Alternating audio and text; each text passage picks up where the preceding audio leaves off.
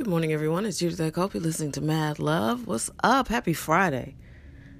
Did we earn it? We earned it.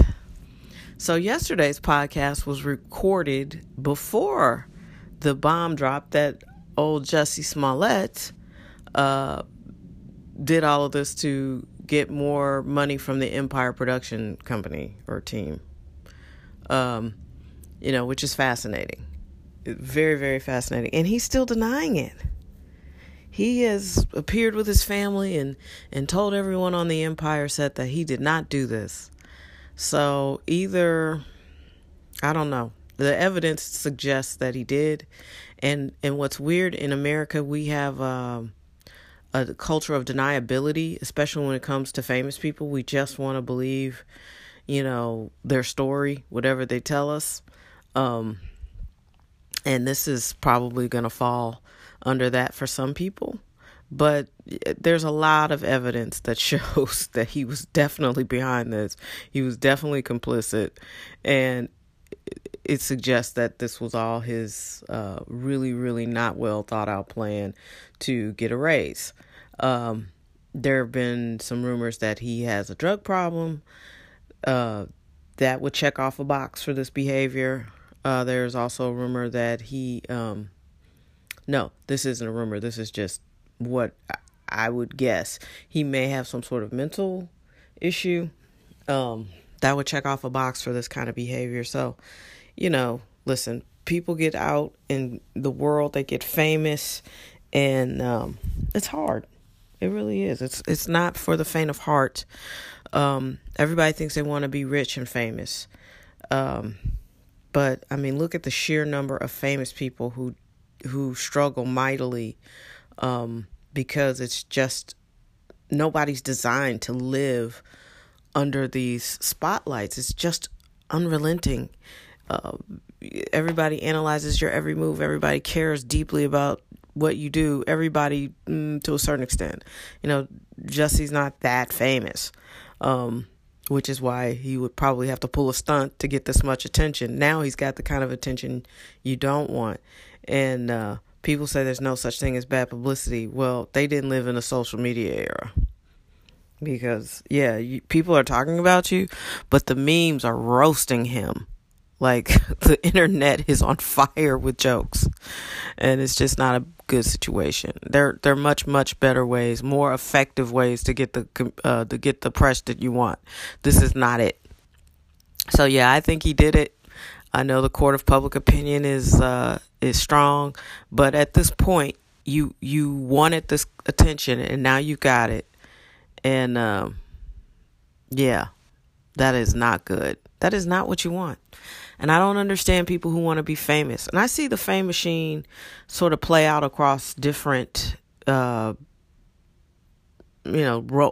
or careers or different areas of life. So it's not just people who are famous for being musicians or rock stars or actors. It goes to politics too. I think you can create a fame machine and it traps you and sucks the life out of you. You can do that whether you're in politics. You can do that whether you could even be like a small local politician. Just any situation where you put yourself on a platform thinking it's going to elevate your life and it traps you and sucks the life out of you. That is a fame machine, especially when something you're doing brings you notoriety and you're not prepared for it. No one's prepared to be famous. There's not a school for it. And unless you're raised by famous people who've endured things before you, how will you know?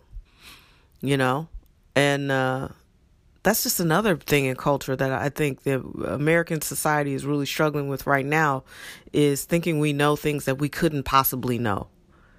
You know what I mean? I'm going to be president even though I have no political experience at all. I'm just going to go in there and make it happen. You know what I mean? It's like you don't even understand the rules. And why that's appealing to people and people will vote for that, I don't understand that. I really don't. I don't want someone working on my car engine just because they've seen some YouTube videos. I don't want a doctor who's never performed surgery to do my heart surgery. We need to know things.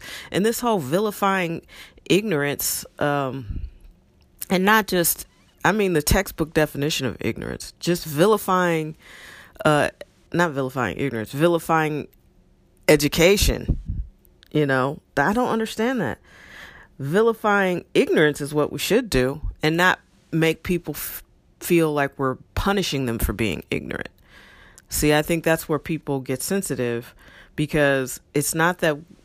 I think vilifying education and educated people has been detrimental to our society.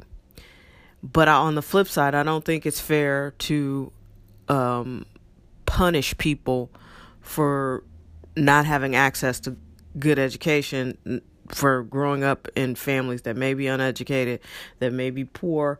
I think making people the enemy because they don't have money is wrong too. So we've gotten a lot of things wrong. We need to just turn around, because we are in the ditch. We need to turn around and head back and get to some common sense, because this is kind of ridiculous. And also too, so we've got Jussie making stuff up to get attention, to make more money, which is so Trump-like. I don't even understand how he came up with this. So he emulated Donald Trump, essentially. So you've got Jussie, and then he's still denying it.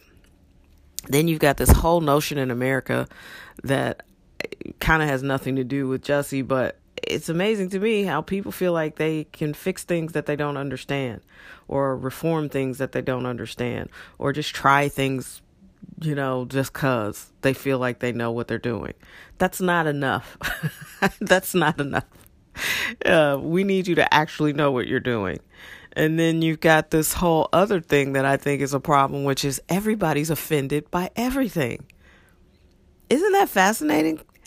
And I guess if this podcast were bigger, I'd get more pushback. But I am amazed at how offended people are about everything. Everybody wants to be offended.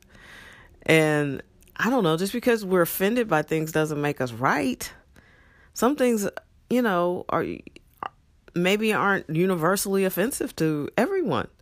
We've gotten into this notion where we're all having some collective experience and we all feel the same way. I know a lot of Black people who didn't think Jussie's story made sense the first time they heard it.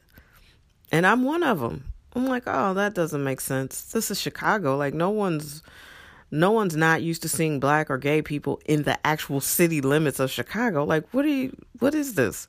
And it's just like, we're not all having some collective Black experience, or some collective, whatever descriptor you want in front of that experience. We're all very unique individuals with our own thoughts. A lot of us are, not everyone. Some people are into groupthink, but I don't know. We need to make better decisions as a society, because we've put ourselves in some pretty scary positions here, and we're ignoring the big stuff. Like, apparently the climate change thing, people are cool with that.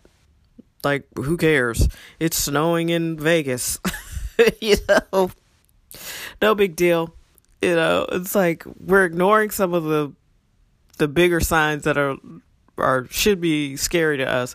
And if we were more on the same page as human beings, attacking things as humans and not looking for all the ways that we're different and why we hate each other, we could probably save ourselves on this planet. But instead, nah, we'd rather focus on other stuff.